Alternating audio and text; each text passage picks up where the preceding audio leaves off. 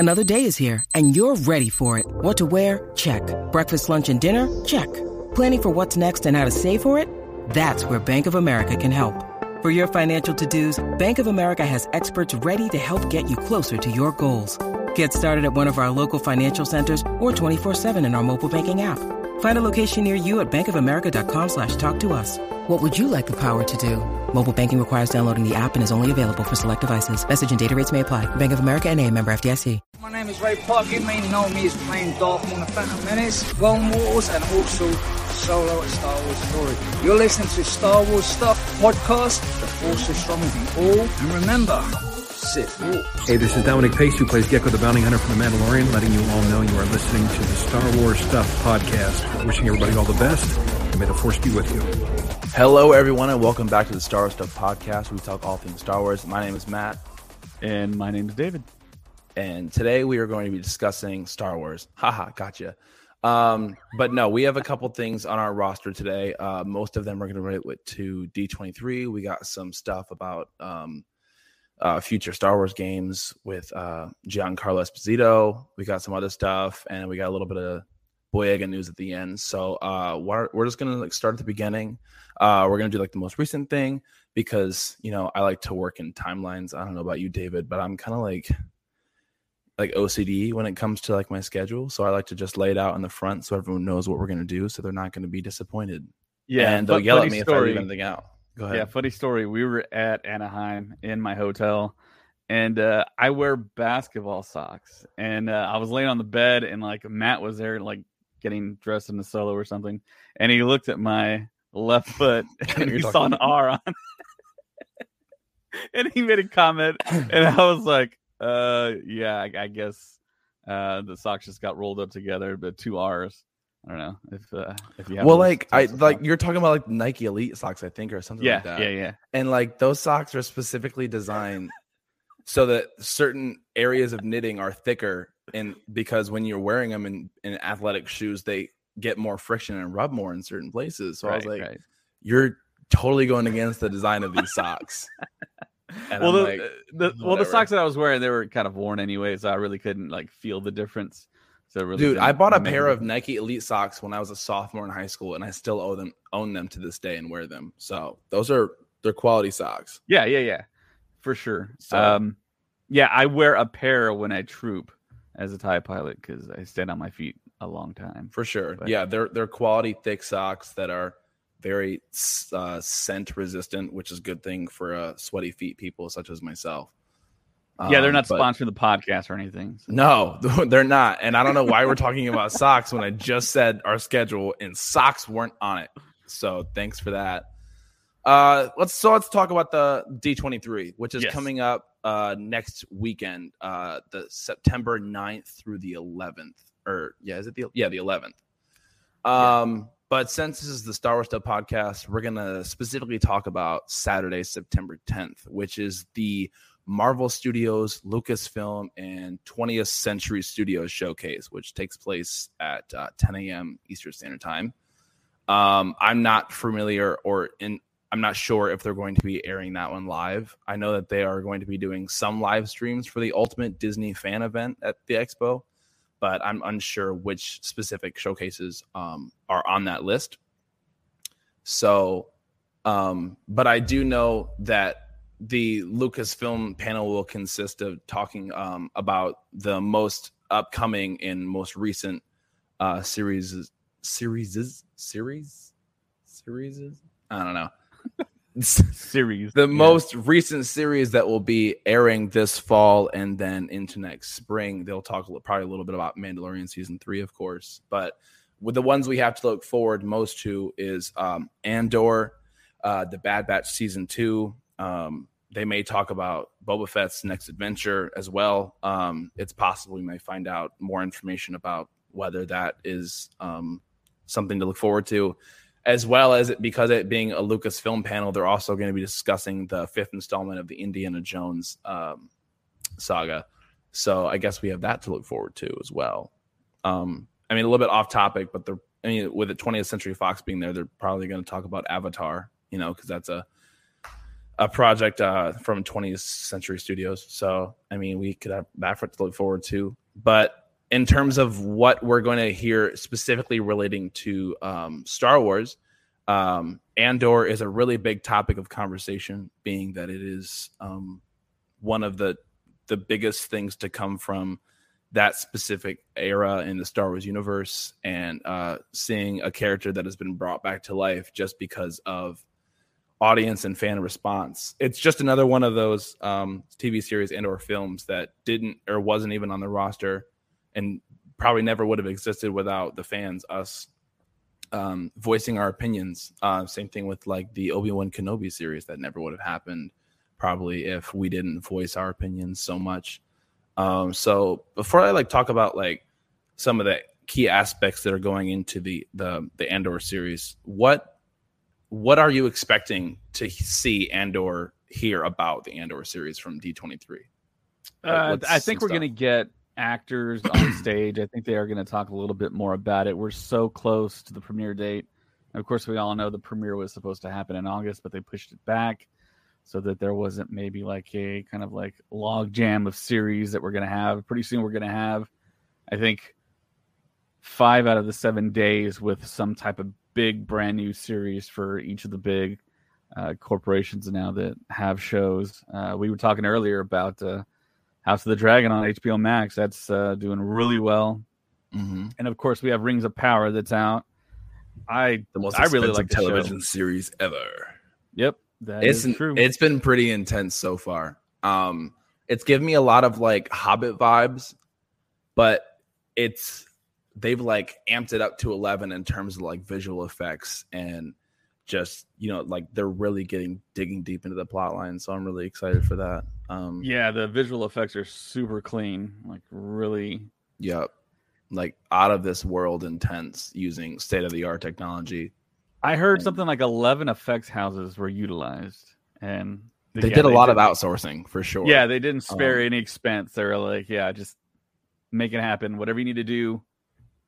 And a lot of people were like, how could one series cost so much? And they're only thinking of like practical, physical like sets and stuff like that. But I think like more than half of their budget was just spent on editing and outsourcing and developing content that wasn't a real world, and it was just computer generated imagery. So a lot of that.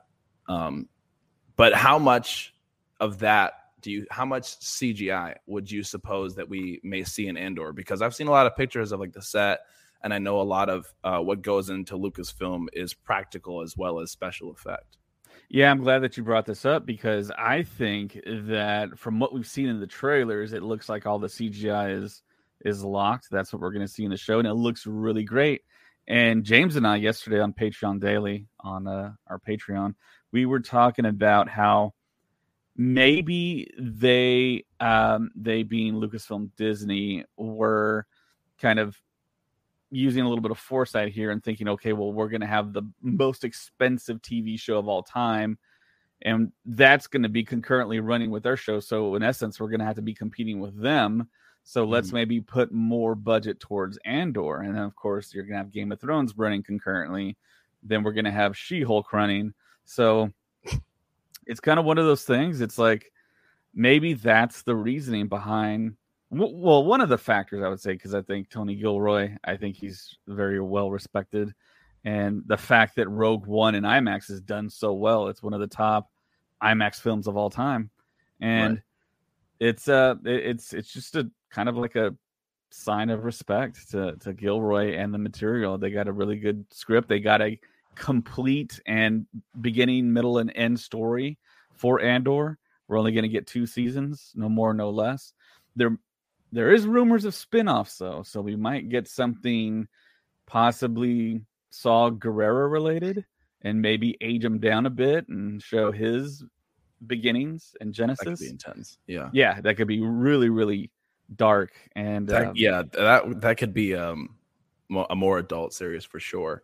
And Andor is going to be more adult. It's going to be the most adult thing we get in Star Wars. Yeah, because we'll finally get to see the things that he had to do for the rebellion that he doesn't really want to talk about. Yeah, man, it's going to be exciting, and it's fitting that it's going to kind of run during one of the more adult series in Game of Thrones as well.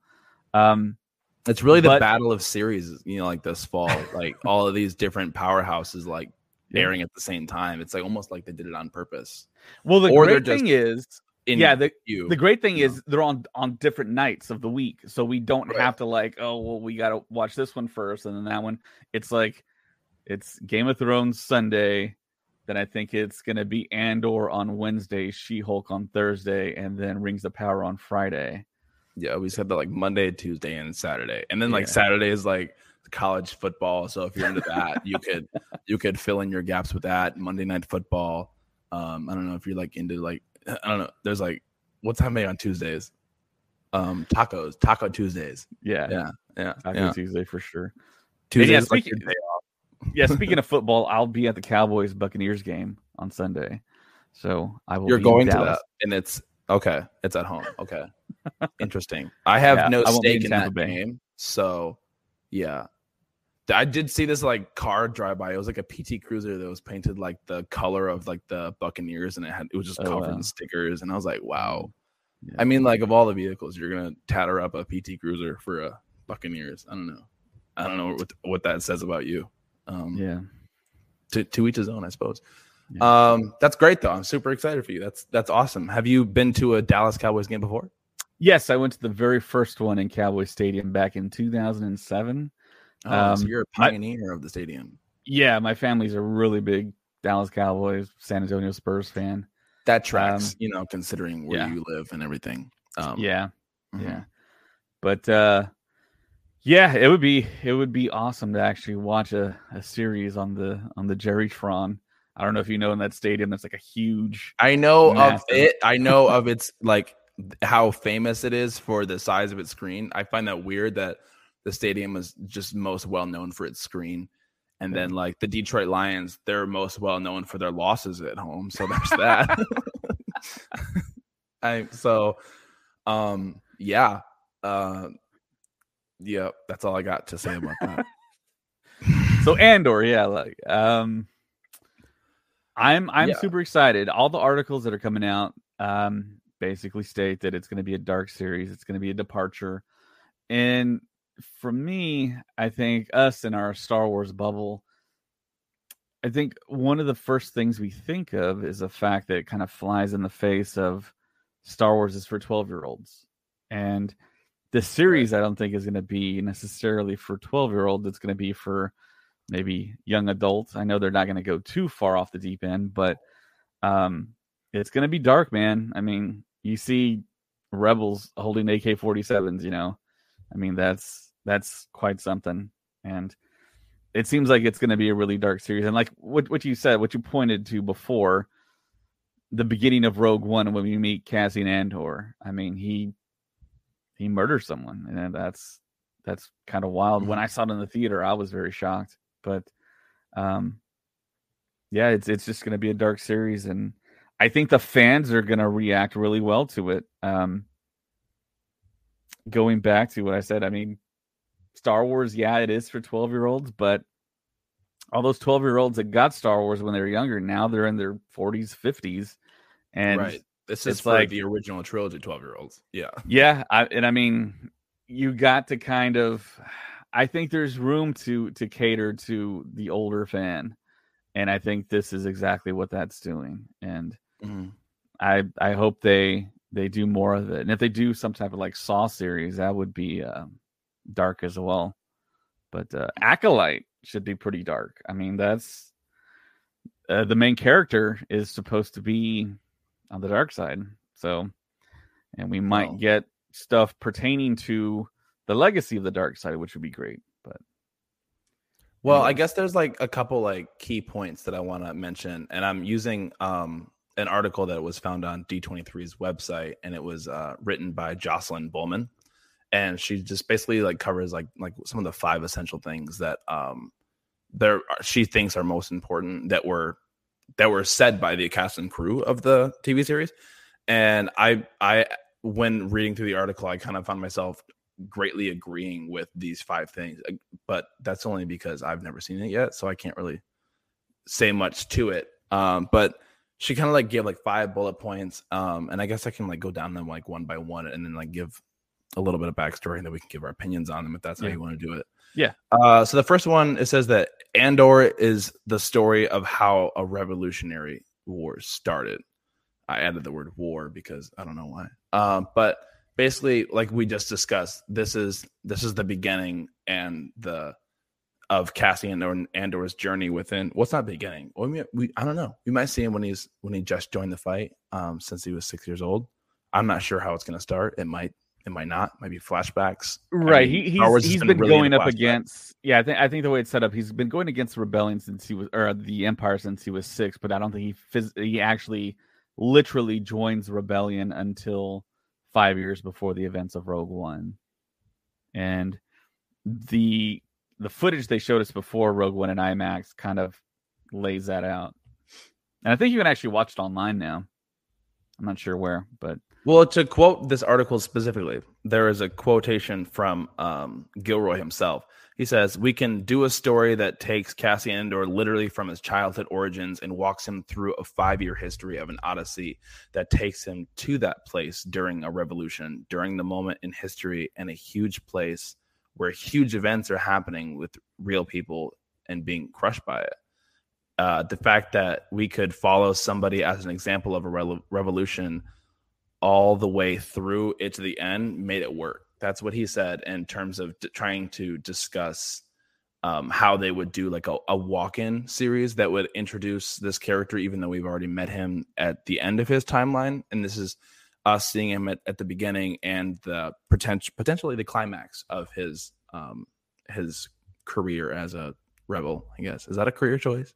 I think so. You don't really get paid much, but nonetheless, I think that what Gilroy is like trying to mention is that you're gonna get to see him turn from this innocent boy and work his way with revenge. He has this vengeance that he has behind him from what happened to him in his childhood, as well as just trying to work through just the good fight.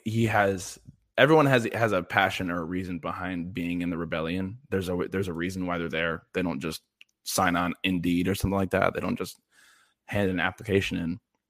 So I guess we're going to see the origins as to what brought him there. And then we're going to get to see how his honor, in a way of saying his honor, is tainted by being a part of the rebellion, because not everything's clean and pretty, even if you're on the good side. So what do you have to say about that? Like, with that comment, what does that make you think is going to happen? Well, we have the luxury of actually knowing how the seasons are going to be laid out, which is great. Yeah. I love that because, and we had an example of this in the sequel trilogy where they didn't really have a floor plan to put into words of what this sequel trilogy is going to consist of. They had like a beginning point, an end point, and a couple of like main bullet points. But for the most part, they were shooting in the dark and letting creativity kind of play a large role in terms of production teams. But I love the fact that Gilroy went through the process and he planned out each episode, what was going to be happening in it. He worked with his team and was very good with communicating. And the fact that he has, before he had even we had even started the first season like months ago when we were back at Star Wars Celebration, and he mentioned there's going to be 2 seasons, 12 episodes each, and you're going to 24 episodes. That's it. And he said it's going to take place and it's going to start 5 years before the beginning of Rogue One, and the final episode is going to directly lead you into Rogue One. I think that's beautiful. It's mosaic that he came up with this choice. Because it gives an audience a perspective to focus on. They don't have to worry about where they are in the timeline. They don't have to focus on what is going to happen at the end of this series. They just know that in between this time and this time, something's going to happen, and that is what's going to be answered in this series. And I love that. Yeah, it's great. First season, 12 episodes. Second season, 12 episodes. First season, 12 episodes is 1 whole year in the life of Cassian Andor and all the other characters we meet. Second year, it's going to go by 3 episode blocks. So each 3 episodes is 1 year. So that's years 2 through 5 right there in season 2, leading up, like you said, to Rogue One, which is beloved, universally beloved by all Star Wars fans, it seems like. Well, I'm glad to hear that. I don't think people in the Star Wars universe agree very often on a lot of things, but I will say that for the most part, most of them are on board with the creation of that project. Genius. But the next point that article makes, the D23 one that we're referencing, is that you're going to meet the real Mon Mothma.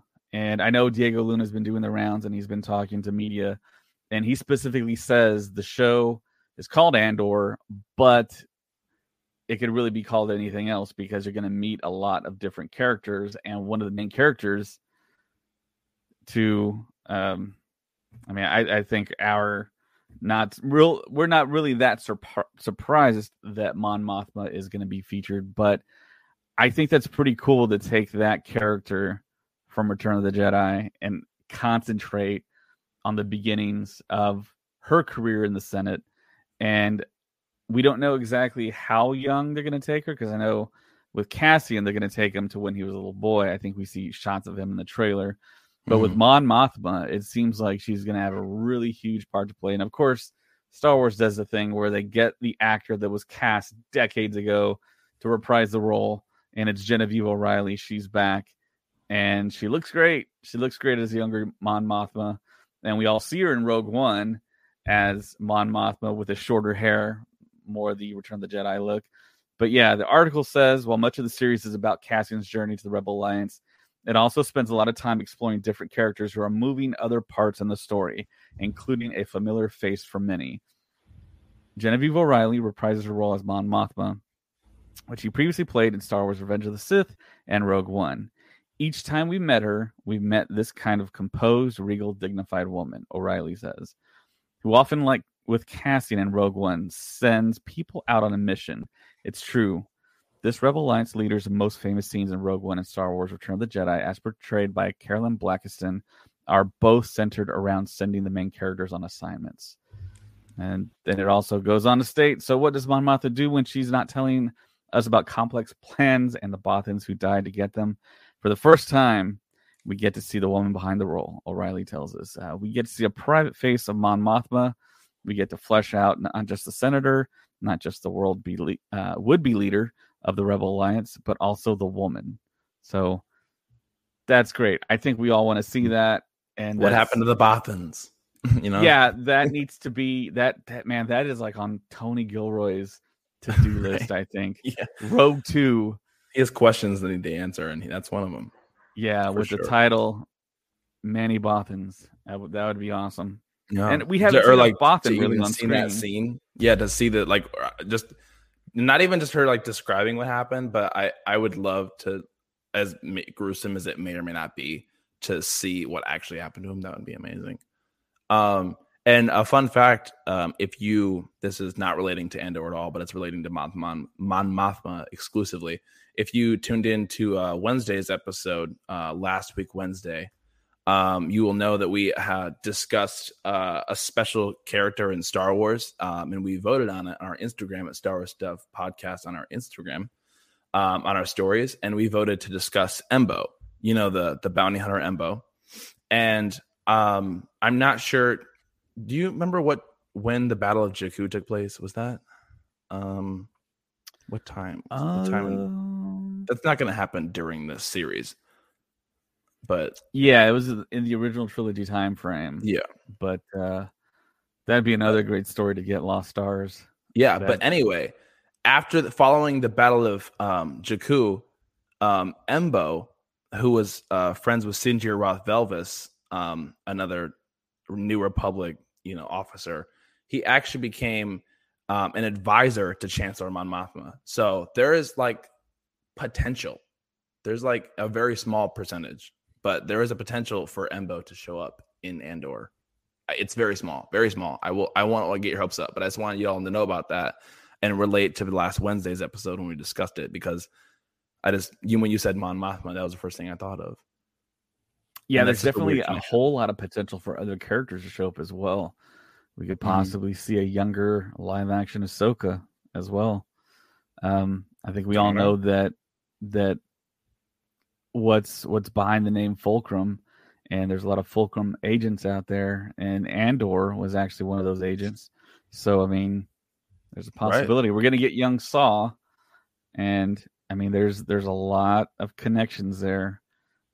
So hopefully, I think that we're going to get a few unexpected cameos, and aside from like the Palpatine and like the Grand Moff Tarkin, I think we're going to get some characters that we weren't expecting in this show, which will be great. Yeah, that would be pretty intense. That also kind of leads me into the next bullet point on this article, which is discussing the act of feminine heroism that takes place in this series. The way that it's set up, Mon Mothma being one of the lead characters, she gets a lot of screen time. There is what's the name of the character? Bix Colleen, which is played by Alex Ferns. She is an Imperial officer, and she's like one of the main well, actually, Bix is the new female. Yeah, I'm thinking. I think the love interest for Andor, I believe. Arjona. I'm talking about the actress who plays. Yes, Bix. yes, Arjona. Yeah. She's Bix, and Denise Goff plays Dedra. It's the female all in white. I'm just mixing them up. But yeah, the top 5 like main characters, 3 of them are women, and they have a lot of ties and affiliations with the plot of the entire show. It feels like Dedra could be the counterpart to Mon Mothma. Right. I'm excited to see that, because I think in terms of like Star Wars, this is the first time that we've seen the female leads and male leads equaling themselves in number, in terms of the genders, and which one is kind of like more or less than the other. Because obviously the original trilogy had more males and females in the original trilogy, and the same thing with the sequel trilogy and the prequels.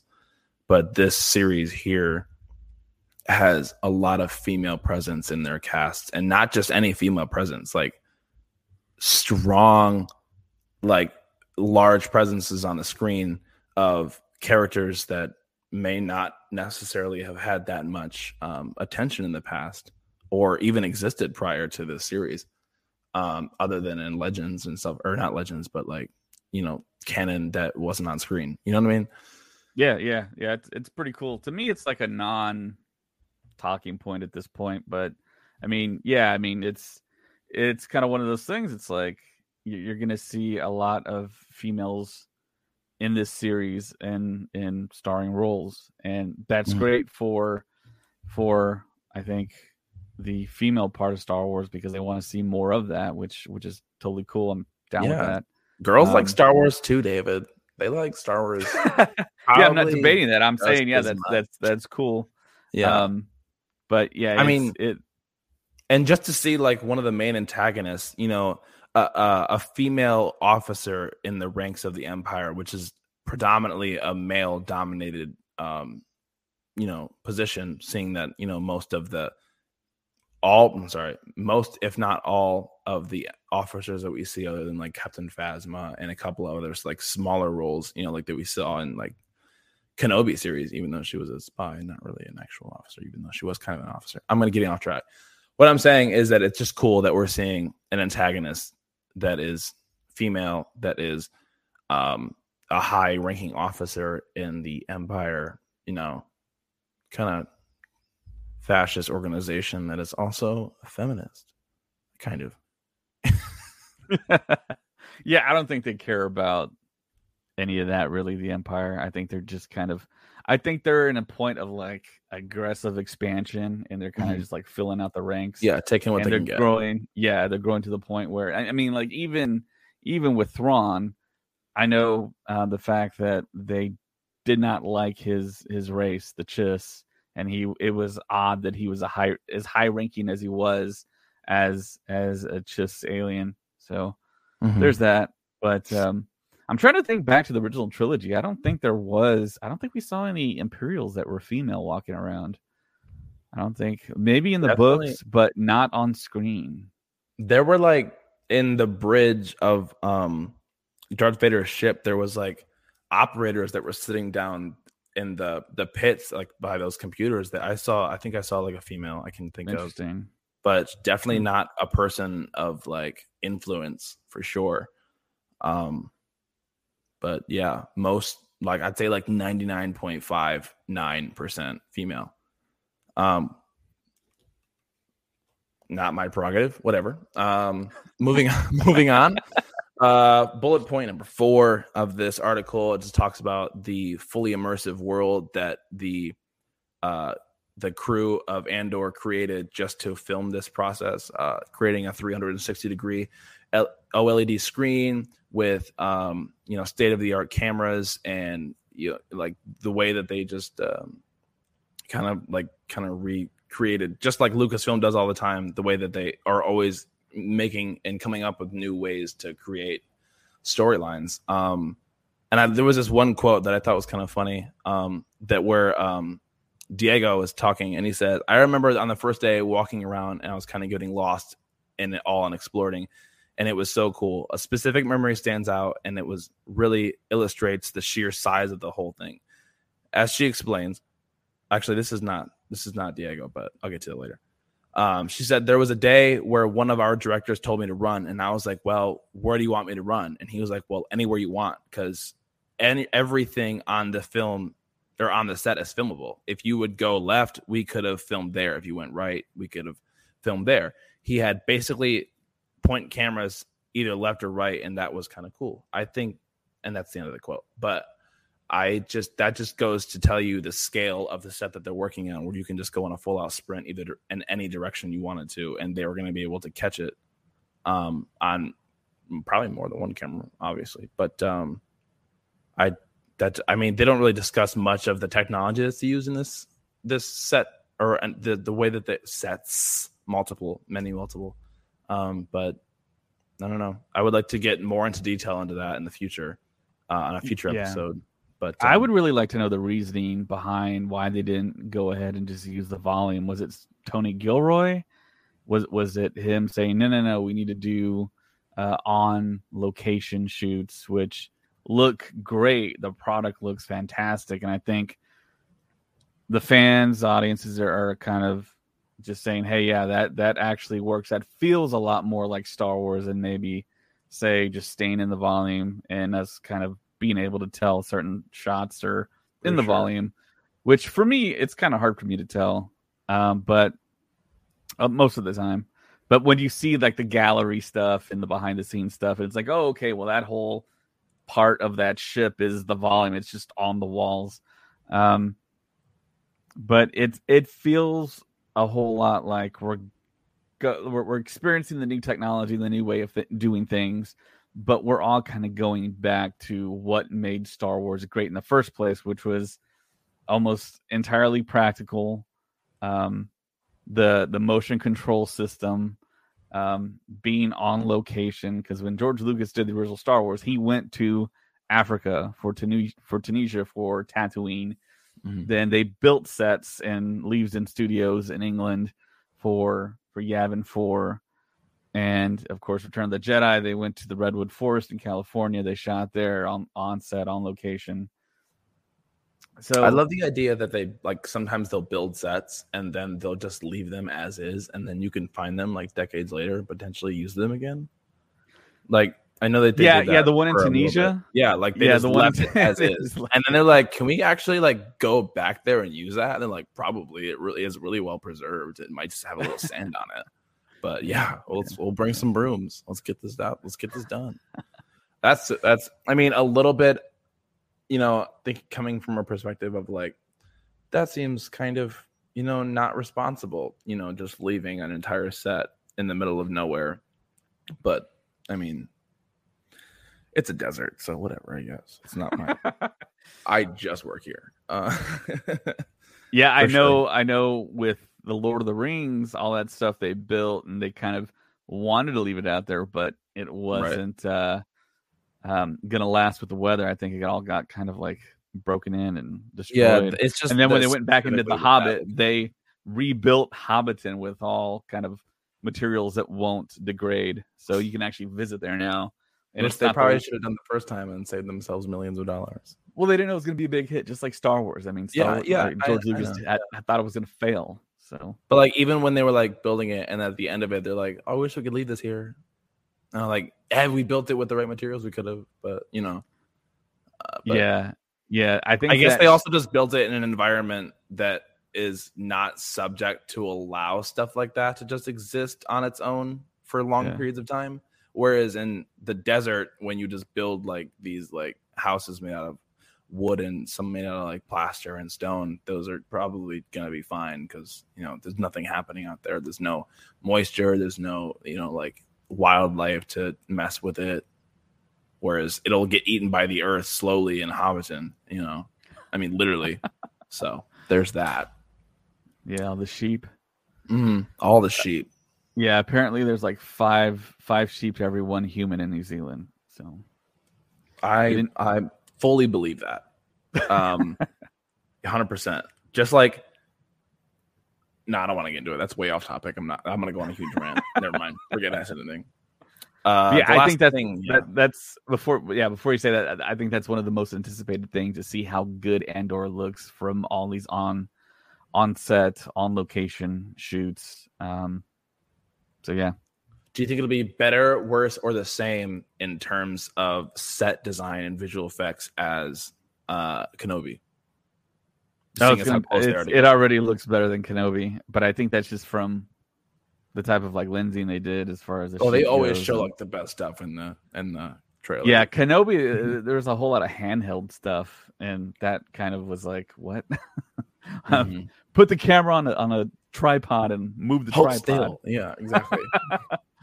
But Andor looks fantastic. Everything we've seen, it looks great. So what's the next point? The last point is how Andor explores the gray areas of Star Wars. It goes kind of outside of the traditional box that Star Wars is in, involving family and overcoming, darkness. And Andor kind of goes outside the box. And just like, we were expected it at following the end of Rogue One, where he just, explains all the things he's had to do that go against, what the morals are of his life and of the rebellion's life. So it's kind of expected that they would kind of fill in some of the gray areas, and that he would be tested by contradictions of his character, and that he would just be tested by, the darkness, all like the trials of life, I guess we could say.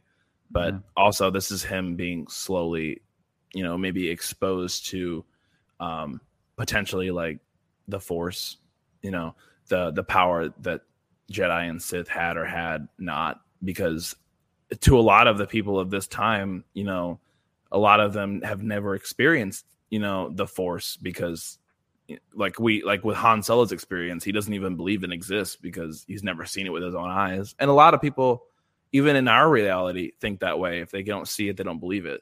Like with that Texas-sized island of trash in the Pacific Ocean. If I don't see it, it doesn't exist, right? I don't have to recycle if I don't have to see, if I can't see it, right?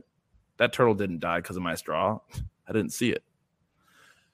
But I think that them discussing and testing Cassian's, characteristics, his morals, slowly seeing him turn from someone who may have had morals to someone who will do anything to get the job done, where, his logic, the ends justify the means.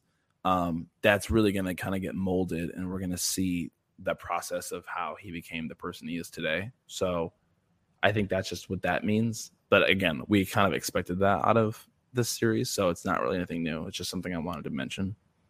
Yeah. Yep. So one of the people that are watching us on YouTube here has a interesting question here. So this person, their name is Chermoki. Go on. Bucci.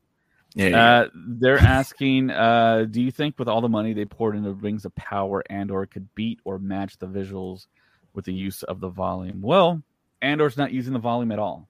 We know that for a fact. They turned it down. But we have seen the trailers, and the trailers look like they put a lot of money into CGI, like Matt referenced. It looks like there's an end battle with a bunch of like explosions happening overhead from Andor, which is a fantastic shot. It just, all the locations that we've seen look really, really nice. And it looks like they put a lot of their budget for streaming into Andor, and it looks like that was what they concentrated on, or they just kind of took their time with it and got the artists that have to create everything on screen digitally and gave them the time they needed, and they looks like they did a really great job. It looks cinema quality. So yeah, thanks for that question, by the way. Yeah, it was a great question. I think that I mean, I didn't get to see the Rogue One in theater, so I haven't seen that extra footage.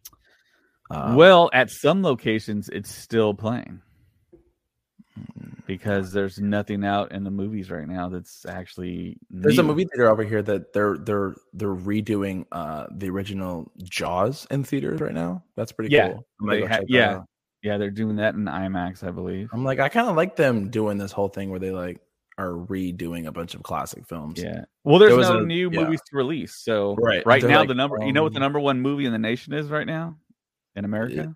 No. The re-release. Oh, I know what it is. It's Morbius. It's actually Spider-Man No Way Home. They re-released it with like 11 minutes of new footage, and it's number one at the box office right now. Yeah, Colin wanted me to go see it, but I had to go work, so darn. I was like, well, I've seen it already, and there's nothing new about it. So he's like, well, I didn't get to see it in IMAX. I was like, well, I did. Okay. So I got to work. So while keeping on the subject of D23, I kind of want to discuss some exclusive Star Wars merchandise that we're going to see. I'm not going to go over all of it because there is literally dozens, and I can't handle it all. But a couple of like key points, the ones that stuck out to me. I mean, if you have any, I don't mention David, you can go ahead and pop them in too. For those of you who are pin collectors, Fig Pin has a Boba Fett Fig Pin that is going to be an D23 exclusive. It's I like Fig Pins. Yeah, I love a good enamel pin, and they're not like oversized. I think that this one it's like I got this like classic comic book vibe to it. Like most Fig Pins have. Another one I'd like to mention was the cool thing about Fig Pins is there's a code on the back of the Fig Pin, and they have an app, and you can type in the code, and you can get points for that specific pin. And depending on how many they made, how exclusive it is, you get a certain amount of points, and you have like a virtual wall, and you can compare yourself to other people that are collecting the same line as you. And yeah, they're really just injecting people that have addictions to pins with a boost. I have a couple friends, living down here in Orlando, Florida, with Disney just around the corner, just down the road. Yeah. There are a lot of pin freaks out here, and I'm like, why do you spend so much money on pins? And like, why do you spend so much money on Star Wars? I said, you're right. Sorry, I take it back. But yeah, pins are a huge thing. They're cool. They're collectible. They're small, easy to trade. Pin trading is a huge thing down here, and it is at pretty much any con or expo that you go to. So no matter where you go, there's always a pin that can relate to whatever fan base you're a part of, whether it be anime, Star Wars, like Marvel, anything. There's always pins. There's always going to be pins, and there's also always going to be socks. Which is why I wanted to mention the Darth Vader cracked helmet exclusive from Rock'em Sock'em Socks or Rock'em Socks. It is the choking thing of Darth Vader from the Kenobi series with the crack in the helmet from the face, looking like a raisin. So those are pretty cool because I'm a sock guy. I love collecting. Those are really cool. Another one is I'm going to be doing a couple of different necklaces from Rock Love.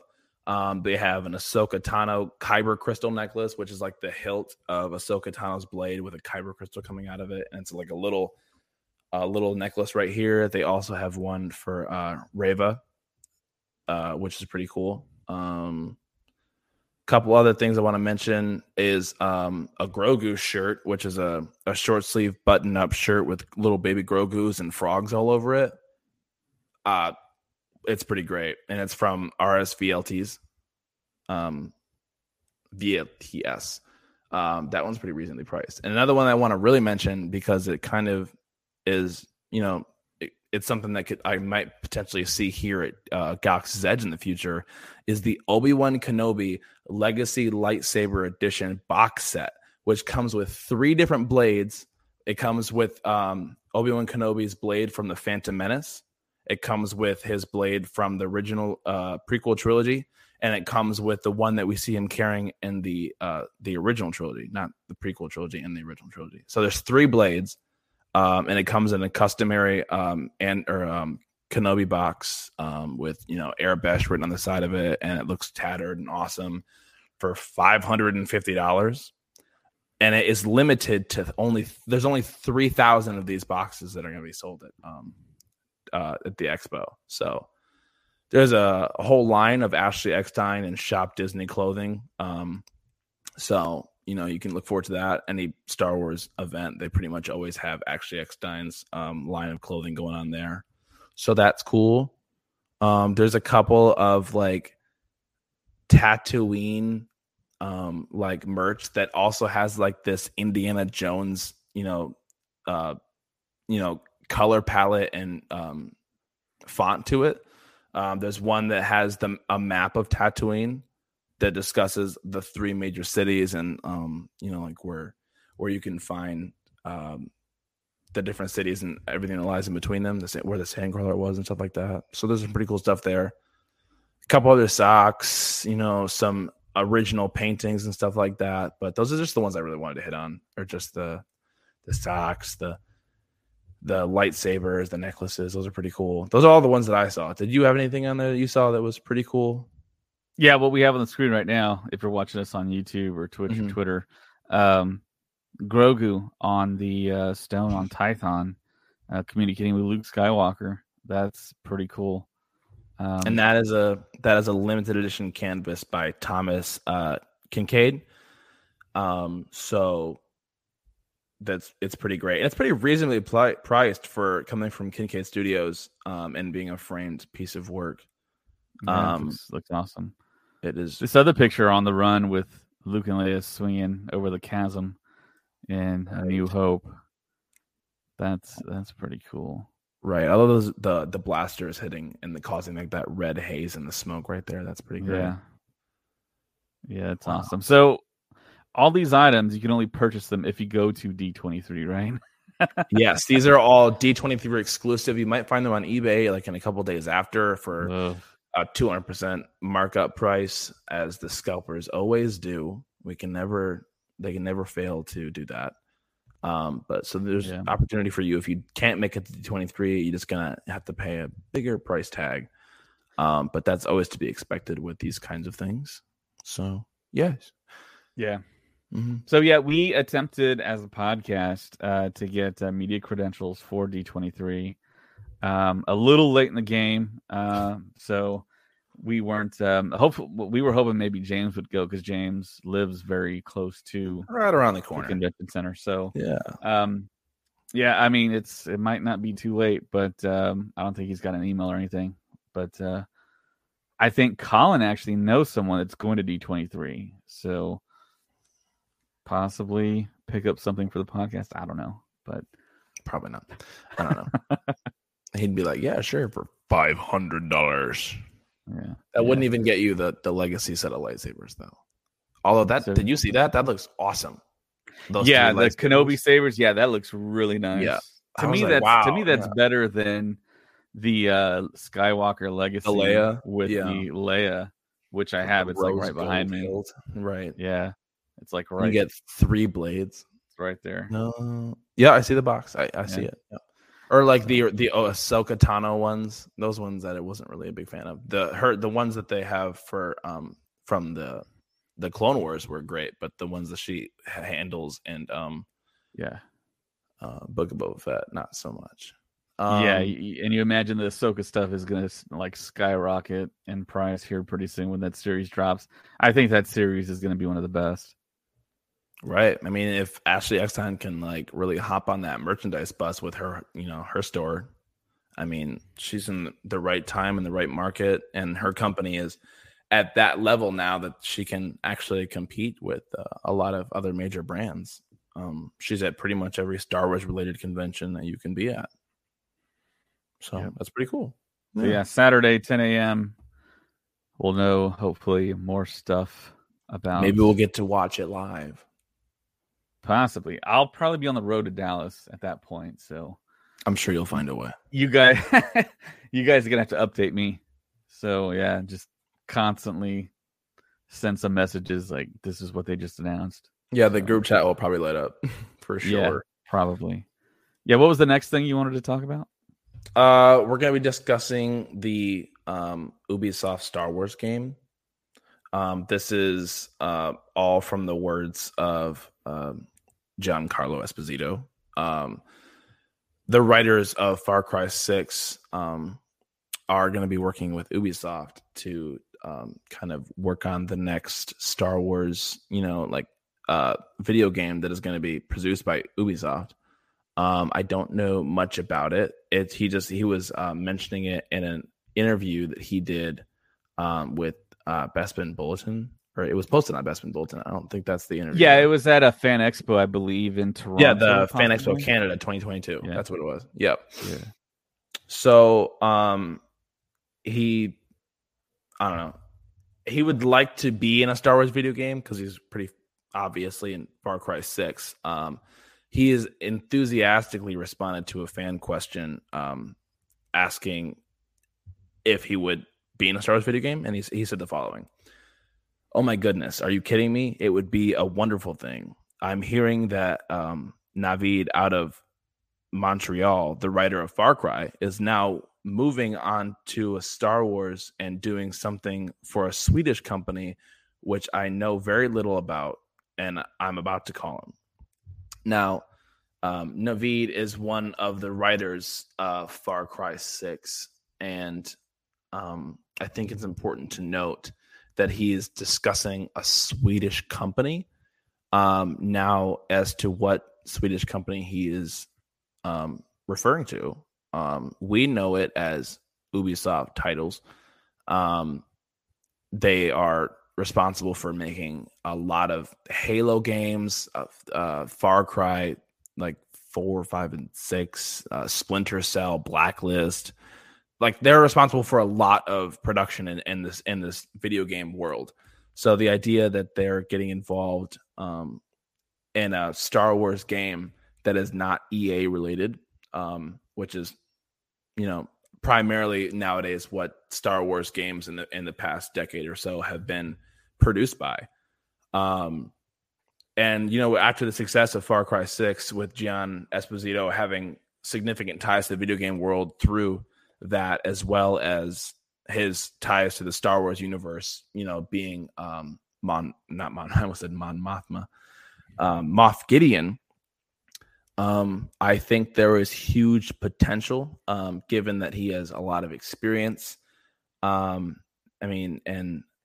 I think that the company based in Milano, I think Malmo, Sweden, the company they're talking about, massive entertainment. They're best known for have you played the Division or Division 2? Yeah.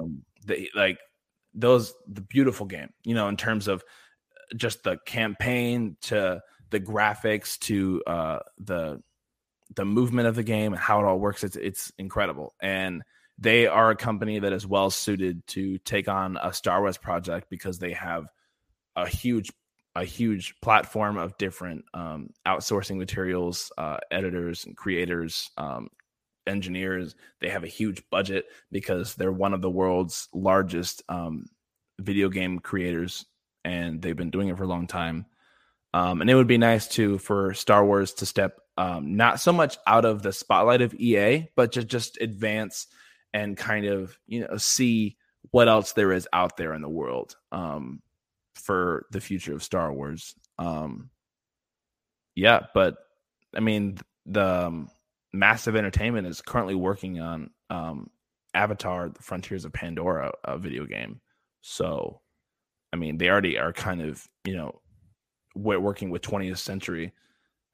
So it wouldn't be that much of a huge jump in terms of working with a different production company by moving over to Lucasfilm, because they're kind of one and the same at this point. Yeah. So, and if that were to happen, if they were to create a game like that, and it would probably come out either like between spring of next year and like spring of like 2024. So like sometime in the next 2 years, we could potentially be seeing an Ubisoft created Star Wars game that may or may not involve Giancarlo Esposito. So that's insanely cool to think about. Yeah, I think Giancarlo Esposito is one of the best living actors we have, and for him to be as fan friendly and as outspoken as he is and doing all these conventions. He was just here in San Antonio, and he's always on the verge of dropping like huge spoilers, it feels like. But in San Antonio, he talked about how he's spoken with Marvel and he's heard about the rumors him being Mr. Freeze and Batman and possibly being Professor X and the X-Men and Marvel and the MCU. And Giancarlo Esposito might be one of the bigger stars of D23, because on Friday you're going to have the games to be talked about. He might play heavily in that. And then on Saturday, he might be announced as Professor X and X-Men. And of course, he's in Star Wars as Moff Gideon. And he's talked about in several other interviews where he says that specific things are going to be happening for his character. And it's like, I wonder what Filoni and Favreau think of him talking as much as he actually does. And just maybe seeing their faces once they find out what he's talking about. And it's like, yeah, you don't want him to talk anymore. But I mean, it's fantastic. Like I said, he's one of the greatest living actors, and he's super fan friendly. If you go to a convention where he's at, he will talk to you. He has no hesitation. He acts like he's just another fan, but of course he's a tremendous actor, and I think the fans love him, and rightfully so. I mean, he's great on screen. He's great at conventions. He'll talk to anyone. And I think I was this close to getting him for an interview for the podcast, but things got a little hectic and pushed back. His producer stepped in and said, hold on a second here. Because he's got no filter. Yeah, He actually did a panel with one of the guys from the podcast in San Antonio that actually were doing the hosting job.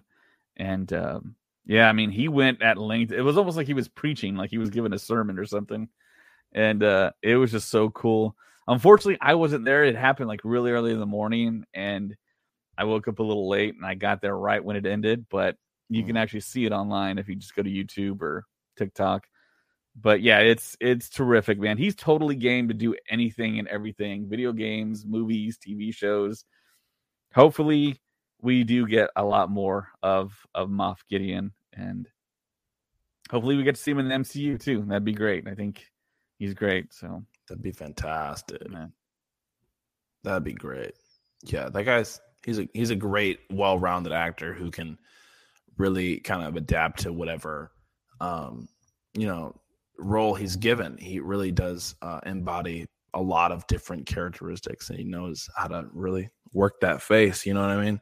Yeah, for sure. So yeah, we got a question from the Boog. Hit it. He says, or he or she says, "I'm not live, sorry, but what about Thrawn and Andor? It would be good setup for Mando or Ahsoka." I don't think putting Thrawn in Andor is going to be the play they go for. No, those timelines, I mean, in terms of what we would see in Ahsoka and what we saw from Mandalorian, those two timelines don't really line up. in terms of like Ahsoka's pursuit of his existence. Yeah, because this is before Rogue One, and Rogue One is like right up against A New Hope. Right. So I'm not sure what Thrawn's timeline is there, where he is at that point in his life. But if you're in chat and you know, let us know. But what is Thrawn doing at this point in time in the Empire? I mean, maybe it'd be cool if we like just saw him like in the background, like as a background character that has no specific ties to the plot, just to be like, oh look, there's Thrawn, because he does exist at this point in time. But I don't think he's going to have any ties or contributions to the plot of this series whatsoever. It'd be cool, but no, I don't think so. I think we will get cameos from other surprise characters. So yeah, you might see some people popping around. Yeah. Yeah, that'd be interesting. The Mikkelsen brothers together. So yeah, Mads Mikkelsen plays Galen Erso, and his brother, who voices Thrawn in Rebels, Lars Mikkelsen, could be cast. And that's another thing we might get at D23 is the casting for the Ahsoka show. Well, we know Natasha Liu Bordizzo is going to play Sabine, but who's going to play Hera? Who's going to play Thrawn? Who's going to play Ezra? I mean, we might get that. We might get that on stage. I know the big like kind of speculation is that we're going to get the Fantastic Four casting, but we might also get casting for the Ahsoka show too, and maybe get to see like a Christopher Lloyd on stage as well for Mando season 2 or 3. So, well, yeah, that'd be pretty great. Yeah, but sure. On to our second to last topic of the day. We are discussing how the Star Wars Acolyte project has begun. It is construction of its set in the United Kingdom. They're expected to start filming in October, and they've begun the major constructions of the major set pieces. They're set to be recording physically the show from October until May of 2023. They just revealed a couple months ago exclusively that the production will be taking place at Shinefield Studios in Berkshire in the United Kingdom. So between then and now, them revealing, they have obviously started on it. They have a huge lot, like I think it's like, I want to say like 20 acres of outdoor land just for like one set. And it's like, I love it because it's in the middle of Shinefields in Berkshire. And if you're not familiar with Berkshire, a majority of that town is like cornfields, like wheat, like it's a farming town. And then in the smack in the middle of this, there's just this giant film studio, which is going to be creating one of the newest and potentially one of the coolest Sith related Star Wars series to date. And just imagine like you like plowing your field and they're over there like recording a Star Wars series. That's insane to me. I just think that's awesome. And if we'll link in the show notes all these websites that we've been referring to in articles. But in this article that I'm looking at right now, there's a picture of one of the outdoor sets that I'm referring to, and it's surrounded by a cornfield. There's just a big wall surrounding the set, and then if right outside that wall, there's a field of crop. I'm not sure if it's corn. That's just what I assumed, because I'm from the Middle East, not Middle East. I'm from from the Midwest in the United States. So the truth comes out. No. Yeah, thank you for pointing it up. There's a little bit of the image right there that I'm referring to. Yeah, it's just surrounded by a crop field. I think that's awesome. And we're getting to see a little bit of the outside of what we should expect to see in the Acolyte. I mean, if you can use your creative mind to sort of put together what this is going to look like, because it looks like a whole bunch of nothing right now, just wood and scaffolding, as most sets do. Yeah, that's what I was going to point out too. I mean, it's primarily right. Just like a lot of stuff is just added in post, and then they give you like the bare bones of a it almost set looks like nowadays. Particle board or something. It really does look like some flimsy stuff that could blow over in a decent sized storm. And I'm like, okay, well, They obviously have to know what they're doing because this whole situation that's going on just looks sketchy. Yeah, super hype for Acolyte, though. Right. I mean, the possibilities are really endless. I mean, you jump from stuff with like a young Palpatine to a Darth Plagueis origin to like Darth Bane. I mean, there's so many different avenues and routes. I mean, it could be almost like what the Rings of Power did with their prologue. They show the deep past connected to the present, which is 100, 200 years before the Phantom Menace, and the fact that we're going to get a female antagonist who's the main character of the show, and the lead up to, I mean, to me, there's almost no way that you're not going to get a young Palpatine in there. And we've had nothing connecting young Palpatine to the tragedy of Darth Plagueis the Wise. And this is a prime opportunity to do it. And I hope Leslie Headland the showrunner, does connect it all and give us that. That would be great. It feels like that was maybe part of her pitch to Kathleen Kennedy, Lucasfilm, to do the show, and that's why she won the job. I know Leslie Headland has been like knee deep in Star Wars lore and reading the books and just going back and just getting that knowledge that she didn't have before. So it's going to be really interesting to see what comes about of Acolyte. And are we going to get that series next year? When does Acolyte come out? We might get it toward the tail end. I think fall of next year, because they finished filming in like spring, and then there's like that like 6-month-ish period of like just editing. So I'm not sure if I don't think they've mentioned a specific date other than 2023.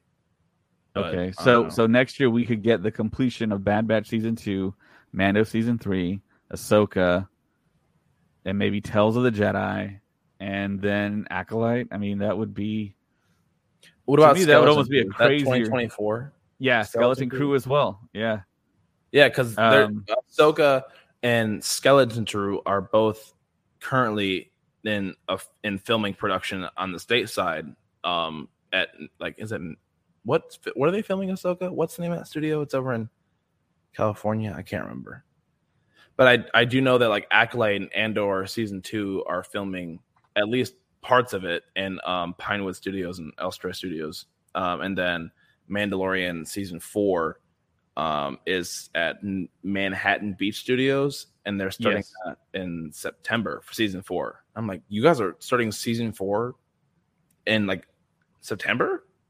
Dang, that's insane. Yeah, I think Filoni and Favreau will have a plan for that too. But yeah, it seems like all the Mandalorian stuff, all the Boba Fett stuff, all the Ahsoka stuff is all shooting in the same area, which you said is Manhattan Beach Studios. I mean, they're all under the direction of the same kind of production team, so it makes sense that they would all be in a similar location, because you don't want to see like Dave Filoni like flying all over the world to take care of 3 different productions, because it just makes sense to have them all in the same spot logistically. Yeah, the article I just pulled up, it says the date has not been announced yet officially. This was back in June. But, I mean, if they're shooting now, I mean, we could have the tail end of 2023 be Skeleton Crew. And it seems like they could put a lot of money into that. More money than probably Andor. And well, at the bottom of that, the Bespin Bulletin article, it says that both Ahsoka and Skeleton Crew are expected to be finished with its filming at the end of this year. So they have like most of next year to do editing phases, and it will come out sometime probably even either at the end of summer or mid to late fall of next year. So we're going to have a lot of Star Wars happening on the second half. I mean, pretty much all year round with Mandalorian and coming out in the springtime Yeah, it really feels like to me D23 is going to be the start of that next cycle, because we'll have clear information as to what the strategy is, because that glaring hole now that is the film date for December 2023, it's like, what are they going to do about that? Is that going to be that climactic event that Kathleen Kennedy talked about in that Investor Day call? That'd be cool if it is, because like we just said, Mandalorian, Boba Fett, Ahsoka shooting in the same spot, they could just film it there too, knock it all out. Maybe they are filming it. We don't know yet, but hopefully we get some clarity at D23 on Saturday. Is the purpose. Yeah. So that is the purpose of the D23 mostly. So we'll see. But that's the end of that. And then the final thing that I wanted to discuss is kind of more of really like Star Wars like gossip, I guess. And it's an article that was first seen in an interview on Sirius XM with Senior John Boyega, otherwise known as Finn in the Star Wars universe. 2187. I don't know. 2187. FN 2187. Yeah, it's a 218. I don't know. Whatever. Yeah. But in this like 4-minute clip of the interview, the interviewer of SiriusXM, I can't name right now.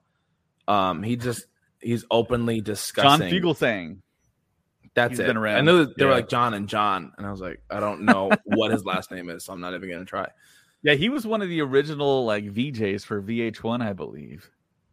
VH1. Yeah, back in like the early 90s, late 80s. Anyways. But yeah, Fugelsang, right? Yeah. He basically discusses, the potential for Finn's character in the future of Star Wars. And to put it in the words of John Boyega, he said, "At this point, I'm good off it. I think, to be fair, all the allies I've found with Jewel Taylor, Jimmy Fox, Diana Harris, Viola Davis, all these people." Now, he's just discussing, basically, he said, "I think Finn is good at confirmation point, and you can just enjoy him and other things in games and animation. But I feel like episode 8 to episode 9 was good for me." He's saying that his time that he spent in Star Wars with the sequel trilogy was enough for him. That he feels as if his character was sort of, and to put it in his own words, put on the back burner from the beginning, and the introduction to his character being this heroine that kind of abandons and leaves the Empire, or not the Empire, the First Order. So at the beginning of the first film, he is expected to be this large leading role, and then Rey's character kind of takes the spotlight and he gets pushed off to the side. Because at the beginning, they kind of were thinking about John Boyega's character being a force wielder or being a force sensitive individual. And then they leaned way away from that very fast. After introducing him as a heroic figure. Heroic, not heroic. What am I doing? A heroic figure. So I agree with a lot of what he's saying. And with the more recent stuff with Tamora Morrison, the girl from who dealt with the Kelly Marie Tran comments from Kenobi. Moses Ingram. Yeah, because he discussed in the interview how he fully supports her, and he said that it doesn't matter who started the movement as long as you hop on board and be a part of it, because as an African American representative in the Star Wars universe, that was originally kind of not really accepted in the Star Wars universe. And also at that point in time, he wasn't very well defended by the Disney and the Disney brand and Lucasfilm. They kind of didn't really give up the very defensive front that they did as recently with Moses Ingram in Kenobi, and with the response that Ewan McGregor gave on social media and in interviews, the way that he came to the defense of one of his co-stars of his series, he felt as if he didn't get the same kind of respect that she did. And obviously that's a reflection of our culture today. Society is always constantly changing, especially in the recent years. It's moving very fast. We were becoming a more and more accepting society very fast. If this happened in like the early 2000s, we would be having an entirely different conversation. If this happened back in the 1970s and 80s during the original trilogy, we'd be having an entirely different conversation. So I understand the frustrations and the the situation that John Boyega has put himself in, both in modern society as well as pop culture, and just with the way that he represented himself and his culture as recently as like in 2020 and 2021, when it came to like Black Lives Matter protests and being a physical presence in society, as being a person who is a representative of change in society, and being such a main Star Wars character. I think that he's well within his rights and his own opinions to discuss what he does on the podcast. And you should go listen to it if you haven't already. You can find it on YouTube, or we'll link it in the show notes and the bottom of the article. The way that he just rules out returning to Star Wars, and his reasoning why, while sad, is understandable. And coming from a perspective of a cisgendered straight white male with blonde hair and blue eyes, I have the unique perspective of representing a majority of, people that look like me that may or may not support him. And I for one fully do. I think that everything that he's saying is well founded, that he has gone through a lot in his life and especially in his career, that he's well within his reason and right to feel the way he does. And he very openly promotes and voices his opinion on social media and interviews and in his personal life, which I think is a great, outstanding characteristic for any person that's in the social eye to have, or the public eye. So yeah, I got a question for you. What does cisgendered mean? It's kind of like, in terms of like, it's more of a sexuality and relating. I might get this wrong, and if I do, I would like for people to not light me up on the comments. I would like that not to happen. And if you wanted a more descriptive and detail-oriented answer, I think Ray is the best person to answer this. But okay, well, there's essentially means what? Yeah, you got an article? I got it. Denoting or relating to a person whose sense of personal identity and gender corresponds with their birth sex. Right. I was born male. I identify as male. My sexuality is heterosexual. And those are all predetermined factors that you would find within the normal parameters of a male. Okay. So I am accustomed and go by what modern society would deem that a white male heterosexual would abide by. That doesn't mean that I disagree with anyone else's sexuality, genders, or race at all. That's just me. So I would like to not get any further into this conversation. I just wanted to put that out there. I support everyone regardless of their sexuality, race, gender, Yeah, religion. We're going to move out of that conversation and move into racism here. Yeah, so let's do it. Let's do it. So yeah, I remember back in 2014 when they dropped that Black Friday trailer where you see John Boyega for the first time lift his head up and you hear Andy Serkis's voiceover as Snoke. We didn't know at the time he was Snoke, but there was a lot of talk online that it's like, how can you have a black stormtrooper? It's like, I was thinking, well, how can he not? How can Smeagol be Snoke? Explain this. What are you talking about? Yeah, it was kind of weird, and people were like, well, stormtroopers are clones, and you can't have a black clone.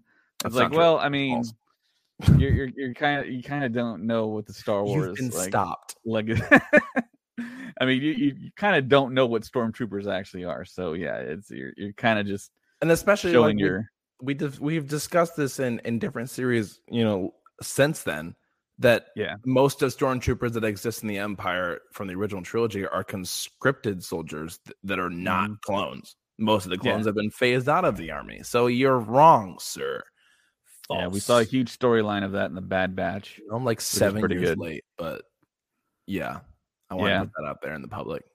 But when I saw that first trailer with John Boyega with the lightsaber, I was like, oh, cool, we're going to get another Jedi figure. And then, of course, we watched The Force Awakens, and he clearly wasn't Jedi. He was a stormtrooper. We all figured, well, he must be Force sensitive. And I think as we were in that time of the aftermath of The Force Awakens and leading into The Last Jedi, then we got The Last Jedi. We got nothing of the sort from Finn being Force sensitive at all, really. And I think we got the backstory that he did train That's why he was able to take on that guy with the that stormtrooper with the baton. Right. That's finally shot at the end by the bowcaster. So that there was an explanation for that. And of course, John Boyega, he was a very, very kind of up and coming young actor who starred in Attack the Block, which was hailed for his acting. And people could just basically tell that he was a really good actor and he was sought after. And of course, JJ was a fan of that film and wanted him to play that role. And apparently John Boyega went through like 9 months of auditions, and which was interesting. And I know JJ Abrams was asked the question, were you trying to cast a specific gender / race for these parts? And I think JJ's answer was kind of like, yes. He wanted to cast the way the world looked. That was his final answer for that. That's just and Star Wars, pretty much. I thought that was real cool that he did that. But of course, he did get top talent because, of course, it's Star Wars. I mean, you got Oscar Isaac, who's a huge star now. He was Daisy pretty Ridley, big back then too, intense. and very sought after, as well as Adam Driver and John Boyega, of course. And one of the things that John Boyega did mention was the fact that they didn't have anyone on set that worked on hair for African Americans, so it's he said that was one of the things that was kind of like puzzling, but then to see his character go from the promise of what the commercials had and the trailers had down to what he became in The Rise of Skywalker, which was just kind of a side character, and you find out after he's sinking into that the quicksand there, that was the conveyance that he was force sensitive. And now we have that opportunity where John Boyega can be in a new TV show or film and have him restart up like a Jedi Academy and become the Jedi that I think we got the promise of in the sequels. But of course, there's only so much time to tell, so much story to tell in the time allotted in films. But then, opposed to that, John Boyega was like, don't Disney Plus me. And he said that before Disney Plus launched. And of course, Disney Plus is the big hit. Everyone wants to be on Disney Plus now. So he kind of put his foot in his mouth there. And now he has this article saying that he's good with Star Wars, that he's moving on. But I don't think that's the case. I think he will be back eventually, as well as Daisy Ridley will. Yeah, I don't think he's the first. Pretty much everyone else in Star Wars to say that. Like, where they like even like back then, like I'm done with Star Wars and moving on to someone else. Like even at one point, like Harrison Ford kind of said that. He was like, that was my past. I have my future. Get off my plane, kind of stuff. And then he eventually made his way back. Yeah, and I think it'll be a huge missed opportunity if he doesn't come back and play Finn. Right. I mean, his positioning and where he is, and he's totally set up to possibly be almost like a Black Panther type figure for Star Wars. I mean, he could head up his own trilogy even. He can be given more than what I think Chadwick Boseman was offered in Black Panther, and I've talked about it several times when I was at Celebration. There was a group of Black fans that were trying to tell me that, hey, look, we thought we were going to get our Black Jedi. Of course, we all had Mace Windu, but he wasn't a main character. And Finn was kind of that promise for them. And I can see their argument. I mean, I thought he was going to be a Jedi as well, but it didn't come to fruition. And now there's this opportunity, and now he says, I don't want to be in Star Wars. And it's like, well, I think he's a great actor. He can do pretty much anything. He's going to be in a couple of pretty big films here coming up. But I wouldn't go in the media and say that I don't want to do Star Wars, because we all know Star Wars will contact actors like they contacted Diego Luna and just gave him a phone call and say, hey, are you interested?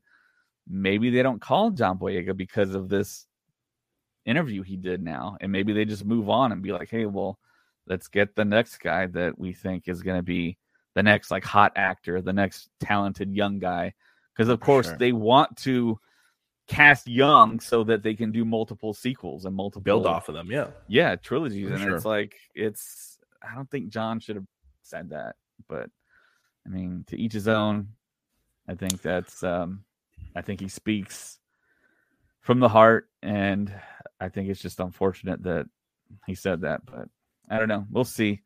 Like you say, people will say that, and then they come back, and it's like, well, everyone's just going to forget that interview, forget what he said, and they're just going to be like, oh, he was Finn in the sequel trilogy. Now he's back. He's force sensitive. Give him a lightsaber. Let's go. I mean, that kid with the broom in Last Jedi got more force sensitive like action than he did, and they were like at the beginning basing it off of him, and I was like, what? Well, he did hang with Kylo Ren for a little while in The Force Awakens. He did that. So, yeah. Because, like, I don't know, like maybe we'll see him like go to like some kind of like Jedi Academy, and then like Samuel L. Jackson will come back, and he'll like have like an old man beard and like a robotic hand, and he's like, "You're doing it wrong, mother," you know, like slap him with a stick. I think Jedi slapping people on the hand with sticks is like the new way to train.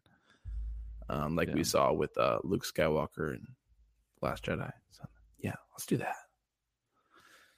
That is all I have on my schedule and roster for today's episode. If you had anything else you wanted to discuss, now is the time. You can always find us on Facebook. We have a page and we have a group. Star Stuff Podcast. All you have to do is look us up with that. We also are on Patreon. We try and put up daily content, daily podcasts. I know you've been lacking as of late, but Star Wars news, Star Wars stuff is about to pick up in a huge way. So we're gonna be busy. If you want to keep up with any big news that drops that day, we're gonna do a podcast about it. We're just gonna have to talk about it because that's just us. Mm-hmm. So yeah, go to patreon.com. You can look us up at Star Wars Stuff Podcast 2187. Of course, we're also on Instagram, of course. Colin runs that, and it's at Star Wars Stuff Podcast. You can find us at Twitter at Stuff Pod, TikTok. We have a TikTok account. Also, you can email us, and we have been getting emails at StarWarsStuffPodcast@gmail.com. Also, do us a big favor. If you can't do Patreon, you can go on for free on Apple Podcasts. Give us 5 stars. Give us a great review. It'd be much appreciated. People can find us a whole lot easier that way. And of course, YouTube. If you like and subscribe, we would love it. I'm looking for the YouTube thing here. So yeah, like, subscribe, and hit the notify bell for YouTube. We're on YouTube now, in case you didn't know. Yeah. And we have a website linking you to every place that I just talked about, StuffPodcastNetwork.com. We're also on Twitch. We're streaming live to Twitch. And that's pretty much it. We're everywhere. And if you find one of our social medias, you'll be able to find the rest of them. So it's just that easy. Yeah, pretty much. But if you wanted to watch us live, we do that on Twitch, YouTube, and Facebook primarily. So you get to see our pretty faces. But if you're listening to us in your car, in your home, at your yoga studio, in the bathroom, at the pool, whatever you're doing, get out your phones, go to our social medias, give us a review, make it preferably 5 stars. I mean, I prefer 5 stars. Give us an honest rate, but honestly, 5 is probably an honest response. It's whatever. You do what you want to do, but make it 5 stars. That's pretty great. Yeah, 5 stars. Yeah, for sure. 5 stars. All right. So for Matt, my name's David. May the Force be with you. Always. 5 stars.